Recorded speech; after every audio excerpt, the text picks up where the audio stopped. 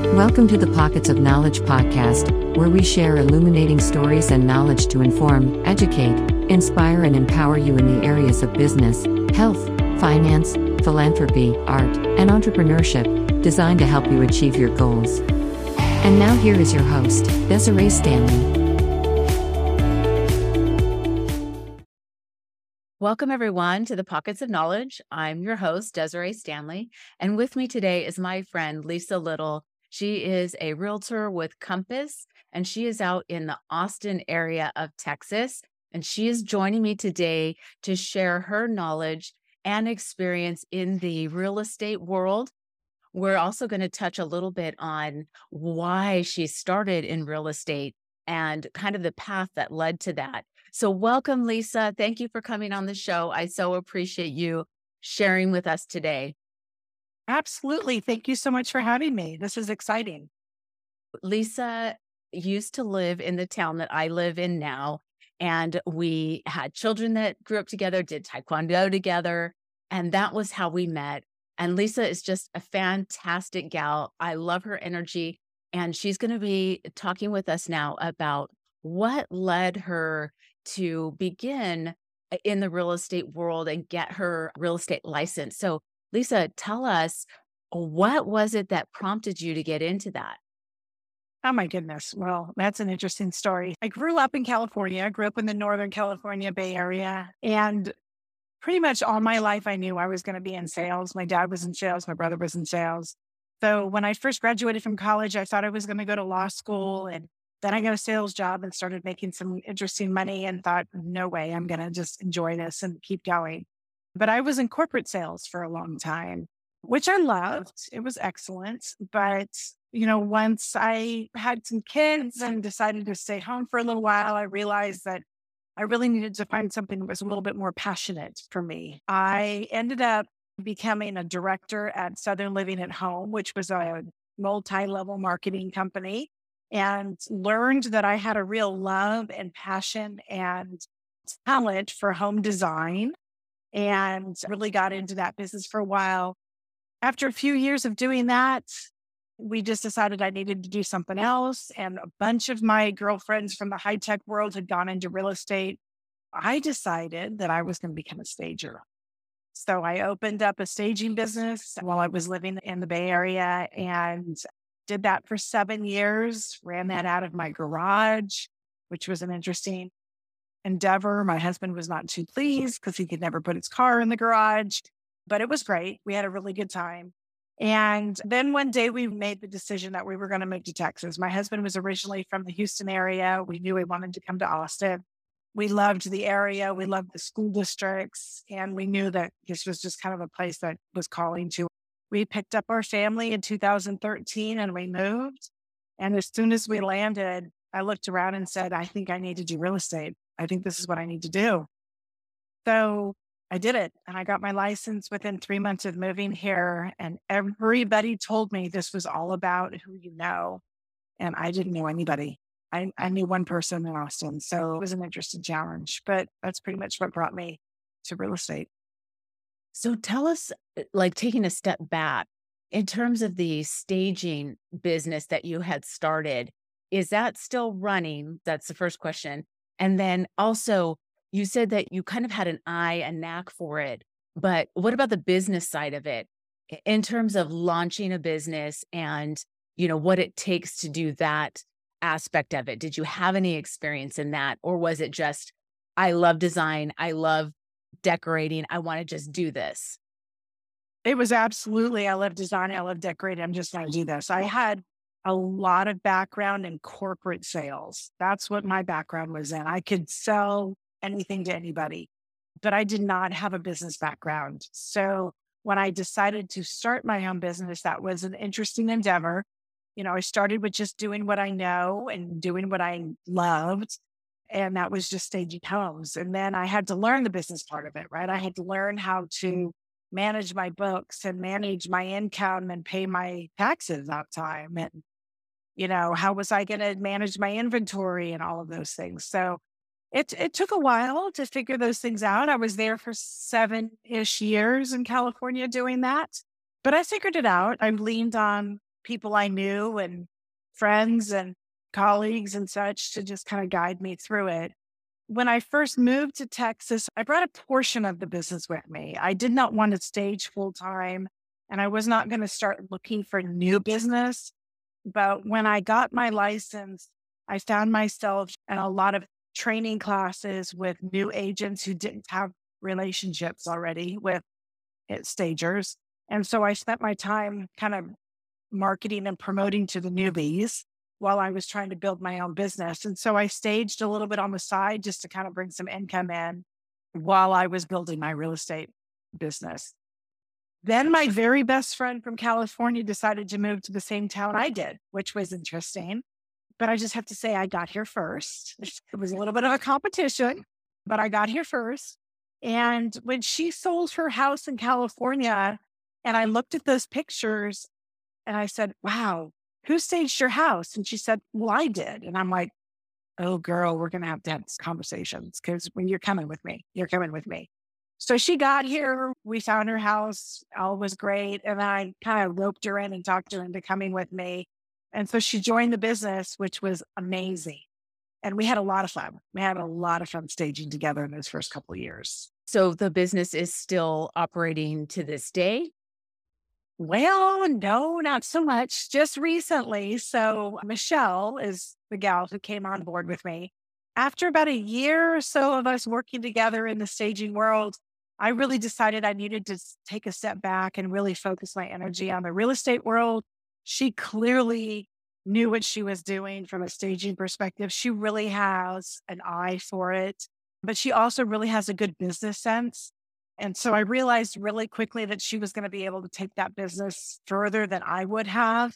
And so I took a step back and she basically took the business and ran with it. I guess now it's been 7 or 8 years since I'd walked away from that business. She grew it to an amazing point. She was my stager. She was everybody around me stager. I mean, every agent I knew, I would talk about what Michelle was doing, and she did a great job. But just recently, literally like last year, I think it was October of 2022, Michelle got her real estate license, which I'm super excited about. And she is now in the process of closing down the staging business. And she has joined me in my journey and on my team. So she is now our buyer specialist. I focus mostly on listings and we're working together again, which is super exciting. She's killing it. Yeah, I love it. And I Yeah. do, of course, follow both of you on all the socials. So I get to see the exciting stuff that you're working on and doing together. And I love it. I think it's fantastic. And that I want to just touch on, you're talking about leaning on those who have experience and knowledge in areas and how valuable that is to really help us, kind of bring it together. If maybe we're a little short on knowledge or experience in an area, leaning on those people who can help us kind of bridge the gap, if you will, Sure. right?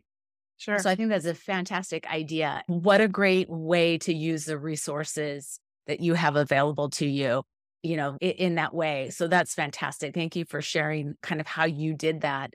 And then you sort of brought us into the next direction I want to go, talking about Michelle joining your team and how you're now working with women in the area to kind of build up other women and their businesses. And so tell us about that. What's been going on recently that you've been working on? Wow. So one of the ways that I built my business here in this amazing little town that I'm in is through networking. And, in my corporate world, I did a lot of work with the Chamber of Commerce and with, networking and all of that. But I really didn't learn the true meaning of what networking was until I entered this business. I can probably take it back even to my staging business, but really more here. I like to tell the story that when we first got to this little town, which is Dripping Springs, Texas, so you guys can all look it up on the map. We're growing. We're pretty big now. But when I first got here, my husband got settled in his job and my son got settled in his school and my daughter got settled in her school. And it was about a month later that I was taking my daughter to a birthday party. And As we're going there, she said, Mommy, she was in the middle of her second grade year. And she said, Mommy, are you going to come in to the birthday party? Because we were going to like this jumpy house place. And I said, well, do you want me to come in? Because I can come in if you want me to, or I can just drop you off, either way. And she said, no, you know what, Mommy? Daddy has his friends at work and Alex has his friends at school. And you need some friends, Mommy. So I'm like, okay, I'm coming in. I'm going to make some friends. I walked into that birthday party and they had invited the entire class. So there were 35 kids probably there and all of their moms. And I sat back and I just kind of watched and I smiled and I chatted with a couple of people. And then I met this one woman and we started talking and she looked at me and she says, I'm new to the area. And I said, so am I. And she goes, do you like wine? I said, I love wine. She goes, well, then we need to get together. So we immediately formed a bond. And from that point on, it was all about empowering women. I mean, I don't know how it happened, but the two of us just connected and decided we needed to help each other bring our businesses up. She's a Mary Kay director, an amazing woman who has built an amazing business. And we just decided we were going to do it together. So we joined the chamber. We ran the membership committee for a number of years. We taught classes on networking. We built our businesses together. And it's just been amazing. I knew more people in this town in the first 3 years that I was here than I knew in the 17 years I was in my town in California. And that has nothing to do with the people. It has everything to do with what I was doing. And it was amazing. It was really very, very cool. I can't go to the grocery store without running into people I know, which is fun. Yeah. And this is a small town also, although we are growing and have grown in these last 23 years, 24 years that I've been here. But, I think it's interesting what you said about it's really kind of begins with us and the effort that we put into getting out to know people. And I think it sounds like there was a difference in what happened when you moved there. Maybe a little bit of a push from your daughter, which I love. I think that's adorable to make some friends. And, because it is a new area, there probably, I think, felt like a little bit more of a push to have to do that, where coming from California, living in California your whole life, you maybe don't put as much effort into it, right? Oh, absolutely. Absolutely. I was scared. I mean, I took on a new career that required me to know people. You can't do real estate unless you know people. This is a relationship business. This is not a sales job. It's a relationship business. And I did not have a lot of experience doing that. So I had to just go back to what I knew was in my heart, which takes me all the way back to being a Girl Scout cookie salesperson, right? When I was a little girl and going door to door and just, my dad used to say I could talk to anybody, anywhere, anytime. So I just leaned on that. But what I really learned was that there's a lot of women that are running small businesses that need that connection. That's what we do. We connect. I love men. I work a lot with men. I have a lot of great men in my business and in my network, but women just network differently. We start with giving before we get, and we're always trying to help and we're always trying to understand. And, a lot of us are moms or grandmothers or daughters or sisters or, guardians of something, right? Even if it's just our furry little friends. And so we're always trying to juggle all of that. And so I really found my place in understanding how to help women grow. And I think that's really where I found my knack. It's been amazing. It really has. I love that. And what you said about women are connectors, I really think that's so true. Well, who's the first person you ask anytime you need a new hairdresser or whatever the case may be? Sure. You ask another woman and they're going to tell you, or I need to have my windows clean. I need to have my carpet clean. Who are you going to ask? Yeah. A woman. And she's going to tell you, I had a great experience with these people. You should use them. Yes. And that's what we do. We connect businesses Absolutely. with people and people with businesses. So I love it. We ask women who to have your car fixed. I mean, we don't ask the man. We ask the women. I mean, I don't know why that is, but even things that we really don't know a whole lot about, we just know what the experience was like. And when we have a good experience, we want to share that with everybody. And we want to be helpful, and we want to allow people to experience what we experienced or not experience what we experienced. Right. So yeah, it's an interesting evolution that I've gone through from the corporate world all the way to this. Very, very interesting.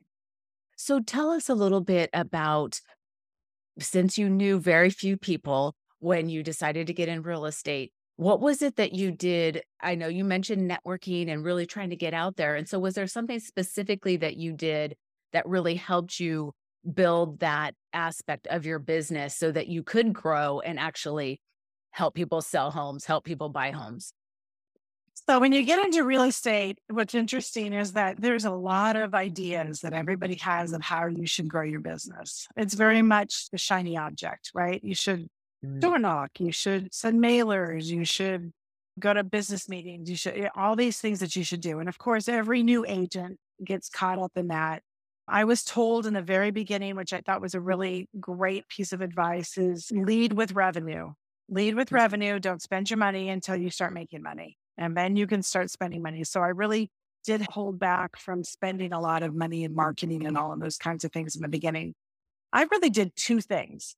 I held homes open. I did open houses every weekend, almost just about every single weekend for my first year, to my whole family's dismay, but I did it.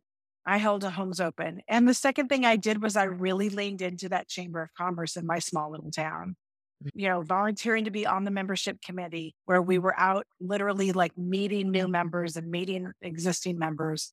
And then I got, hooked up with teaching a class on how to network in the Chamber of Commerce, how to build your business, how to write and speak a 60-second commercial and what that should look like. I was the face of that.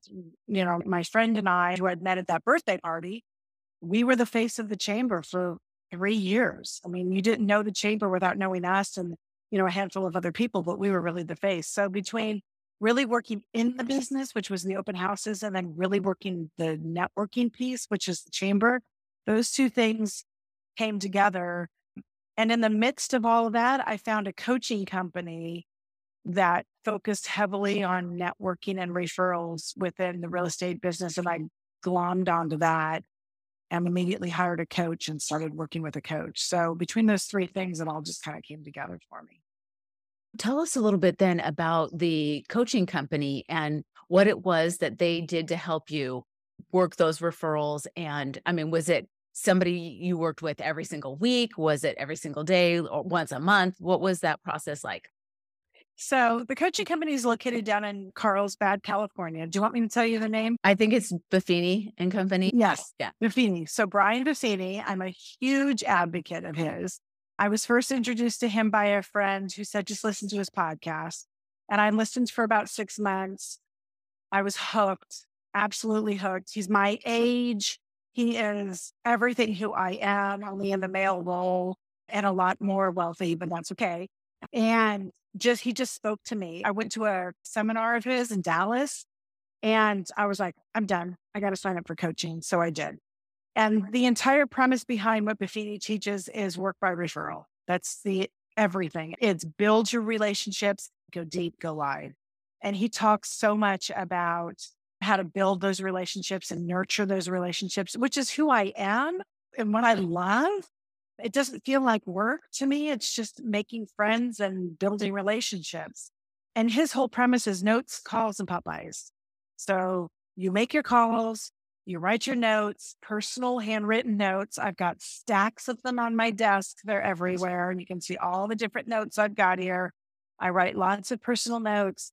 And then Popeyes are, if you were in Texas, you would think that was a chicken chain like KFC. It's called Popeyes, but these are Pop-Buys. And it's just little gifts that you bring to your top people on a monthly basis or quarterly basis, just to say, hey, I'm thinking about you. And just to increase dialogue and just, increase the relationship. So I really jumped into that and I took that to the open houses and I took that to the chamber and I built that with it. And, when I look at my database, if you will call it that now, they're really my friends. They're really people that we have dinner with. We invite them here for Christmas every year. We do a a chili party that we started actually in California. I think you might have come to one of those. We still do chili and cheer here, and my clients are the ones who come as well because they're our friends and they're just part of our family. It's been amazing. Yeah, that's so fantastic. And Brian's podcast is phenomenal. He teaches such great content there, so much in terms of managing your finances and, like you said, building those relationships and all of that. So I highly recommend it. I listen to his podcast as well. It's fantastic. And really that teaching of build the relationship first, right? We are caring people. We care about other people. It's what can I do for you? How can I help you? And then it just grows from there, right? Absolutely. Absolutely. If you start with that attitude that I'm going to help you first and just trust that, once you give, it's going to come back, and it's not ever or always going to come back directly. Like, I give to you. That doesn't mean you're going to immediately give back to me. When you give, the universe just gives back. That's right. And I'm such a big believer of that. I always keep telling my husband, the more you put out there, you just put yourself out there to the universe, it just comes back. And it's just amazing how that happens. So I love that. I love that part. 100%. Yeah, I totally agree with you on that. For sure. You've got to give to get. And you're right. It isn't going to be necessarily like tit for tat or whatever, but Right. it's just the giving nature that the universe wants to give back to you. It's Sure. just the way it is. Right.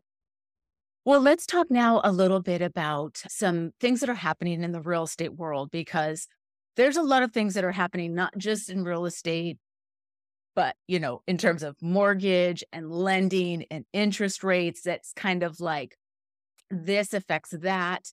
And I know your market is going to be a little bit different than, say, California or Montana or, Georgia. Sure. Okay. So the market has we're on a wild ride this year. We've been on a wild ride for a couple of years, but I will tell you that in general, when interest rates go up, buyers tend to get a little bit hesitant about buying. And when interest rates go up and we have less buyers, then the market starts to feel a little bit of a push. That's really where we are right now. We've had some spikes and we've had some dips and we've had some plateaus. And I think really actually in the last week and a half, we've had some spikes and dips again. What I tell my clients is this: we're always going to have people who need to move, right? You've got people who have life issues, life situations going on, whether it's a birth of a child or a change of a job or a death of a family member or divorce or marriage or babies or whatever all those things are, right? People are always looking to move. So there's always people in the market that are looking. As a buyer, if you're really so focused on the interest rates, what you need to realize is that when interest rates are high, prices tend to be a little bit lower. So it's a good time to buy because the prices are lower and you can always refinance. When the interest rates are low, the prices are a little bit higher. It's still a good time to buy because your interest rate is low, right? But you're buying at a higher price. So I try to really calm my clients down and just say, look, if this is the right time for you to sell, or if this is the right time for you to buy, and you have an impending event and this is important to you, it's going to work. It's going to be okay. This is the biggest investment a lot of people make. And we need to be good stewards of that, right? That's our job, is to give as best advice as we can.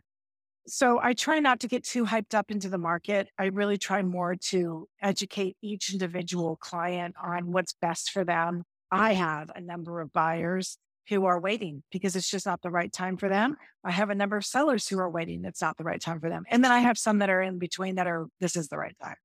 So we have a housing shortage in this country. We're going to have a housing shortage for many years to come. Our industry is going to continue to be strong. You got to do what's right for your family and what's right for your own investments. Don't listen to all that stuff. Make the decision based on what's right for you. That's how I handle it. That's excellent advice too, because it really, the most important thing is what you need for your life situation. Like you said, if you're changes in family, changes in job, whatever, you've got to just do what makes the most sense for you at the time, that you're in right now. Right. And Absolutely. yeah. I can't tell you what's right for you. All I can do is tell you where the market is, and I can tell you what's happening, and I can tell you what we think is going to happen. But none of us have crystal balls. Nobody can tell you for sure what's going to happen in 6 months. We can all guess and speculate. And if you're in the industry, you're speculating positive always, because that's what we do. But, it's really just what's right for you. And that's what I would encourage everybody to do, is find somebody that you can trust and talk to that can help you figure out what's right for you. Well, then let's talk a little bit about, since you are kind of giving some advice to buyers and sellers, what are some things that maybe first time home buyers should be thinking about when they're getting ready to begin the process of searching for a home? Oh boy. So first of all, be very careful not to make a decision based on emotion. Mhm. I always say, really take a step back and understand what you can afford. Just because you got approved for 500,000 or 700,000 or even a million doesn't mean you can afford 500 or 700 or a million. So really be careful with that and really think through what that monthly payment's going to look like in your budget. Remember that this is not the house that you're going to be in for the rest of your life. So you're not going to get every single thing you want. And it's okay. It's okay to buy a home that works for you now, knowing that in the future, there's going to be something else. Just get into the market. Get into the market. I'm a big advocate of not renting if you don't need to. To me, renting is just paying somebody else's mortgage and their taxes. So if you can afford to buy and you've got, the means to do that, then I would highly recommend it, because once you're in the market, then you can continue to go up with the market as the market continues to go up. Find yourself a local realtor, somebody who understands the area that you are looking in. And in our town, we have septic, we have wells, we have propane, we have natural gas, we have land that is being subdivided, we have agriculture exemptions and wildlife exemptions and solar. And we got so many crazy things here. And when an agent comes in from, a big city, you can only imagine the big cities that are surrounding Austin, right? To represent a buyer and they don't understand what a septic system looks like and how that can affect you, you're not doing your client any justice. So make sure that you're working with a realtor that understands the market that you're in, and make sure that you're working with a local lender, somebody who understands the laws and the rules of that area, because it's not just about the rate. It's also about all the other things that go into closing on a house and all the extra fees and all of those things. So you really need to be very careful that you're working with the right people.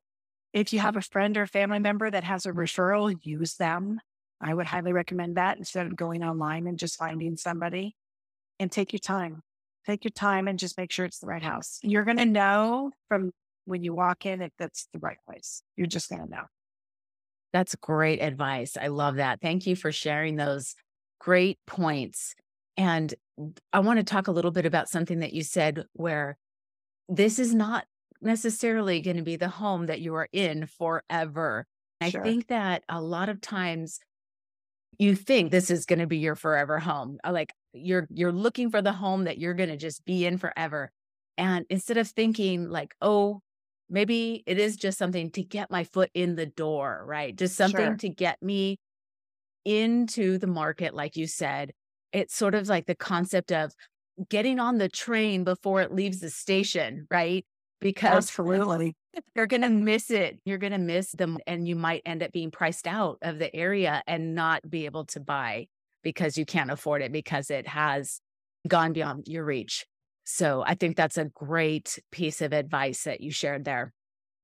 And, Absolutely. you're right. The agent has got to know the area, and the lender has to know the area. And the thing about the lenders too, that they know the different programs for your area, because there may be special lending programs that are available, and Right. you may qualify for different loans, and the lender's going to know that because they're in that area. So that's another great piece of advice.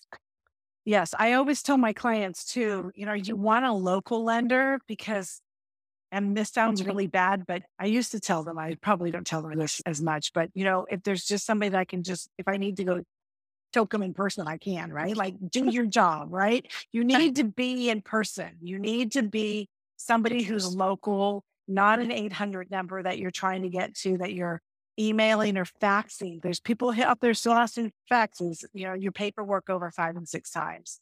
So if your realtor feels comfortable with that lender, that's who you should go to. If you feel comfortable with your realtor and they like the lender, they're a team. And that's a team that can get you to the finish line, which is where you really want to be. So I just can't say it enough. You need to work with local people. Yeah. Awesome. Well, thank you for really going into detail with and sharing all about that. I love it. I think Sure. that's great advice. So I want to talk a little bit about what are maybe some misconceptions that people have when they're going into the home buying or home selling process. Oh, misconceptions. There's so many. There's so many. So number one, let's just talk about your realtor.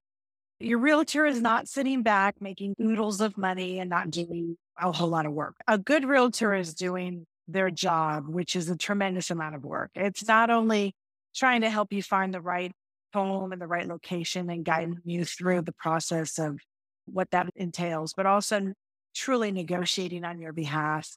I mean, I think that's probably our number one job, is really negotiating on the behalf of our clients and making sure that we are providing our clients with all the necessary information. Again, is there a septic? Is there a well? Should we have it inspected? What does that inspection look like? What should you be asking for in that inspection report? What should you be asking to have repaired? And when is it time to walk away from a deal? And not be afraid of that, because that, sometimes when you get into it and you realize it's just not the right thing. So your realtor really needs to be somebody who is going to fight for you and not just sit back and make a paycheck. So that's number one. Number two misconception is that once you buy a house, it's just going to automatically go up in value. Yeah, no. The market is volatile. It goes up and it goes down. But hang on and just hold on to that home if you can, and wait through the process, wait through the market, because eventually you will make money on it. There's a great song that Luke Bryan sings with somebody else. I can't remember who it is. It's called Buy Dirt. So I'm in Texas. We love our country music. Buy Dirt is a great song because it really just basically says, to be successful in life, you need to buy dirt. You just need to buy land. And that just basically means you need to buy a home. Get into the market and buy a home. I think it's the best place to put your money. It's absolutely, to me, the best place to put your money. So that's the second misconception. What else? People who make a lot of money are the only ones who can buy a home. And that is not true. There are many places in this country and many places in your own city and my own city where you could buy a home and not be a millionaire. You just have to find the right area, the right home, the right people to support you, the right lender, and have them help you. And I will tell you this too, if you are thinking about buying a home and you are a first-time buyer, you should be working with a lender at least 12 months before you're going to actually pull a trigger. They can help you get your credit score where it needs to be and help you figure out how much cash flow you need to have and every other thing that you need to do. They are there to help you. So you need to work with those lenders well before you are seriously considering buying, and they will be more than happy to help you. That's fantastic advice right there, because I think the misconception there is that you just decide, I'm going to buy a home, and then you just start to look for a home. And that's kind of like putting the cart before the horse. You've got to really have that background stuff done. Your credit score needs to look good. You've got to make sure your bills are all paid on time, right? Working with that lender, they can help you get all that stuff in line so that when you're pre-approved, which means they've looked through all your finances with you and they can tell you how much you're qualified for, then you can go begin looking for the home that fits that for your budget that makes the most sense. So that's great advice. I love that. Yeah. I would say too, on the seller side, it's the same story. If you're thinking about selling your home, you should be working with an agent who understands the market 6 months to a year before you put it on the market. If you can, obviously there are situations where you can't, but before you start ripping and tearing at that kitchen and pulling out floors and painting walls and changing out light fixtures, you should be talking to an agent about, where you're thinking about going, what price point you want to be at, so that you can make decisions on, does it make sense to put this amount of money into my house in order to sell it? Does it make sense to put any money into my house? Does it even make sense to sell right now? So, I would say at least 70% of my clients are people that I started working with 6 to 9 months before they were ready to sell. Some of them, we've guided them through some remodels. Some of them we've said, let's just, shampoo the carpets and put it on the market. It just depends on what they're trying to accomplish. Yeah. That just brought up something for me that I want to talk about. And that's whether or not it makes sense to do those remodels, or like you said, just shampoo the carpet and you're good to go. And where is that decision made and how is that decision made? Because some people think like, I don't want to put another dime into this house. I want to just sell it as it is and they can fix it however they want. But does that make the most sense? And, so talk about that with us right now. When does that make the most sense? And when does it make more sense to maybe do a little bit of work? Well, I think it makes sense totally depending on what your resources are at the time, right? So if you've got the resources to put some money into the house, and what we're looking at, if we can put $10,000 into the house and get $50,000 back, that makes sense. If we put $10,000 in and we get $10,000 back, does that make sense? It might, because we might be able to sell it in a quicker amount of time. Maybe you've got 3 kids running around the house and 2 dogs, and getting them out of the house every time you're trying to show it is going to be a real pain, right? And a hardship. So maybe it makes sense to do it quickly. It really depends on the situation. But the earlier we can make those determinations, the better. Coming from my design background and my staging background, I am very particular about the way my homes look before I put them on the market. But that doesn't mean that it costs a lot of money. I mean, putting your home on the market and reaching the standard that I think we need to get to could just mean sitting on the floor and magic erasing your baseboards, right? I mean, I can't tell you how many times we've done that with our clients. Or just doing some touch-up paint, or changing out a light fixture for one at Home Depot that's just a little bit more modern for $150. I mean, those little things can make a huge difference. Staging makes a huge difference. Just rearranging how the furniture is and decluttering certain things. That does not mean take everything out of your house. We do not want to strip your house bare to no personality. We want to showcase what's most beautiful in your home. So if that's your floors, or if that's your windows, or your tall ceilings, or the beautiful fireplace, or whatever it is that's really stunning about your home, and there is something stunning about every home, there just really is, then that's what staging is supposed to do, is just showcase what is amazing about that home. So to go back to the question, it really just depends on the budget. It depends on the timeline, depends on the house, it depends on the market. But if you bring in a professional, we can help you decide that. We can help you, weed through those questions. That's excellent.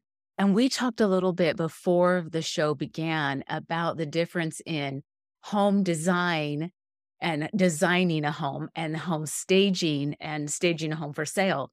So talk to us a little bit about that. How are those different? Yeah, being a home decorator or designer is not a home stager in no way, shape, or form. A home decorator or designer, either way, a designer typically is one who's going to help you figure out moving walls and that kind of thing, whereas a decorator is really more the aesthetic, right? The curtains and the furniture and stuff. But either way, you're decorating, designing for the taste of the homeowner, right? So I love chickens and I want chickens everywhere in my house. Okay, so that's a decorator, that's a designer. Those are people who are going to help you figure out how to put chickens everywhere in your house to make it look good. A stager is there to help, again, showcase the best features of the home and make it appeal to the most people out there, the most buyers. So this is where we get into more neutral colors. We get into less furnishing so people can really, see the space and understand what they've got to work with. If you've got natural light coming in, we don't want big draperies. So that's really where a stager comes in. I am very much a decorator for staging. I mean, I've got that look down. I know how to walk into a home, and my stagers do as well, and see what's beautiful about it and figure out a way to showcase that. If you want me to decorate your house with chickens, I am not your gal. That's not what I can do. And I'm not good at it. And so there's a definite difference between those two people.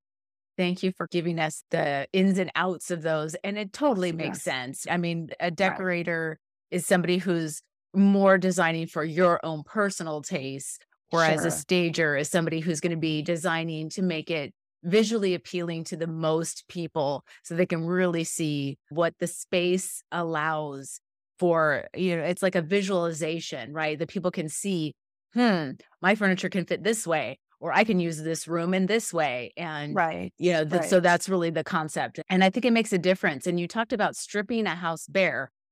And you don't want to do that really either, because again, the buyer comes in and can't see, like, what is the purpose of this room? I have no idea what I would do with this room. But when you've staged it in such a way that, like you said, you're showcasing it so that people can see, this is what I could do with it. And this is how I can make Absolutely. it look.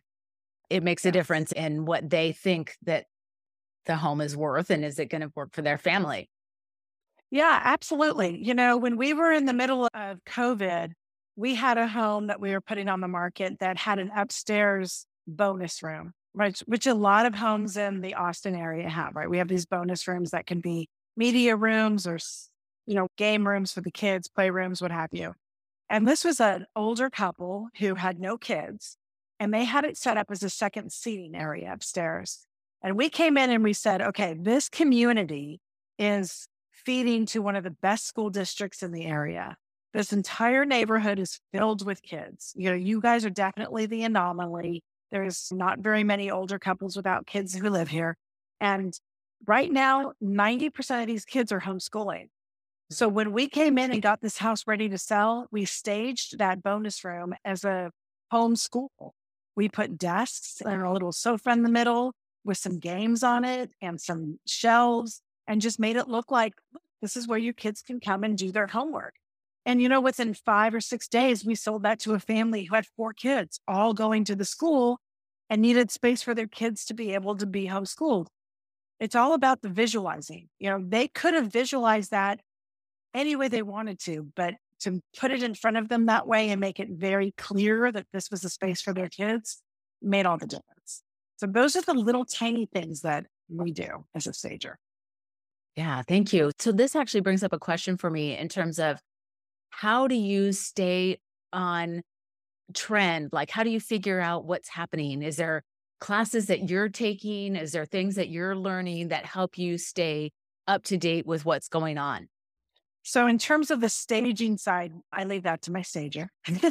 She's going to stay up on trends. I'm going to tell her what I like, and then we're going to meld those two together. But in terms of the market and in terms of real estate, we're always learning, being always trying to be better.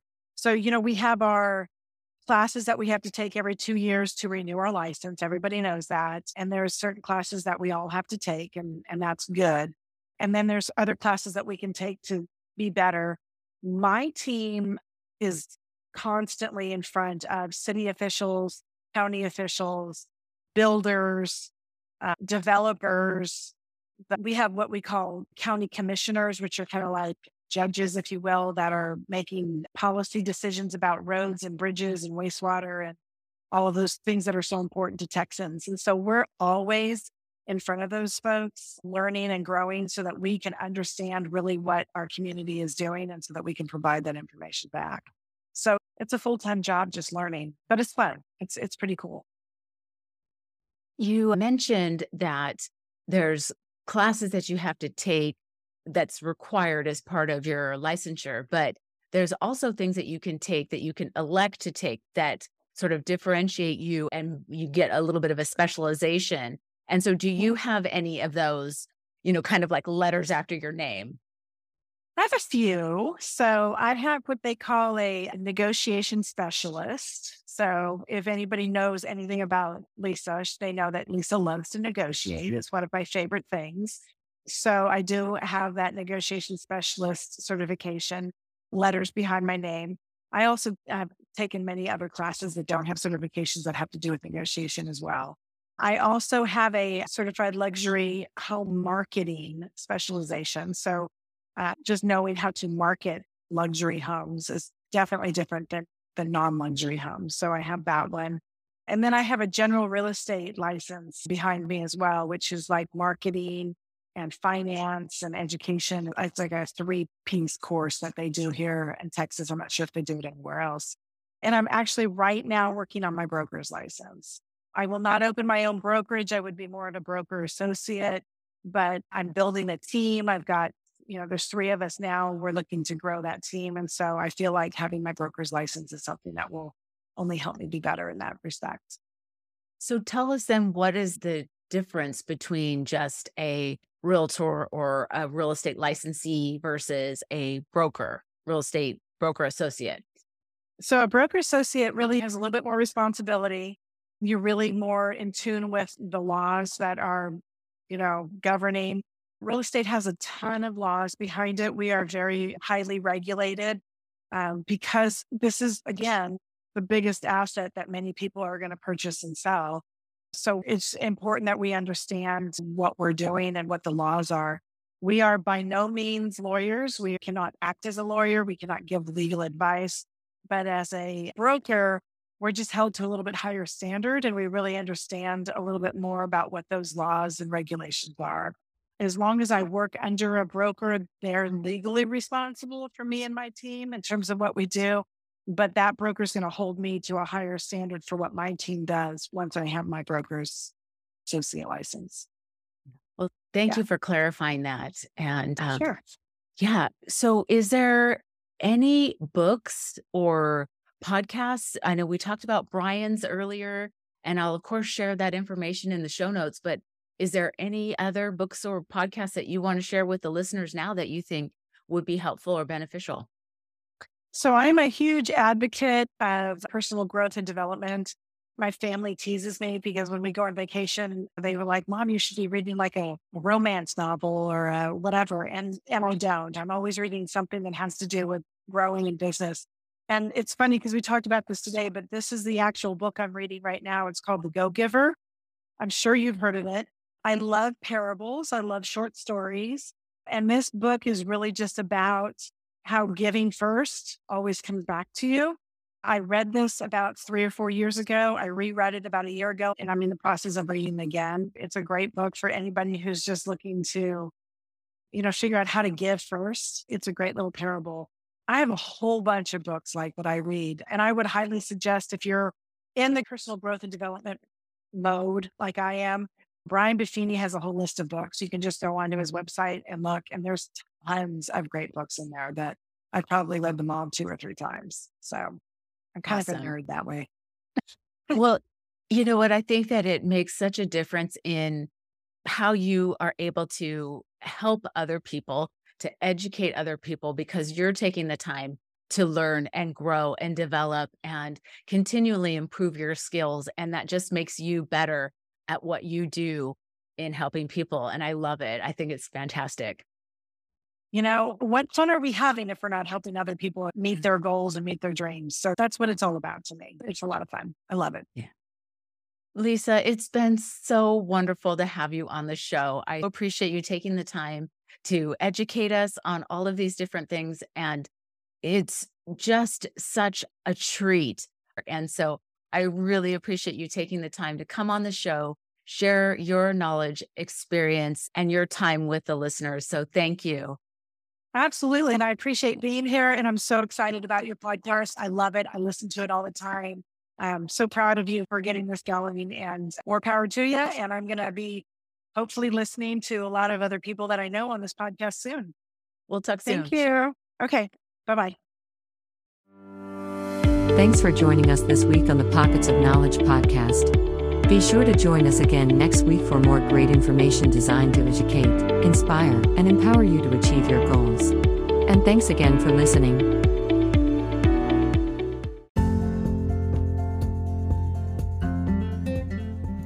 Thank you all for being here. I'm thrilled to have you join me for my new podcast. If you found this episode enjoyable, I'd love for you to show your support by following, rating, and reviewing on your favorite podcast platform. Your feedback will not only help me improve, but it will also help others discover the content. Happy listening.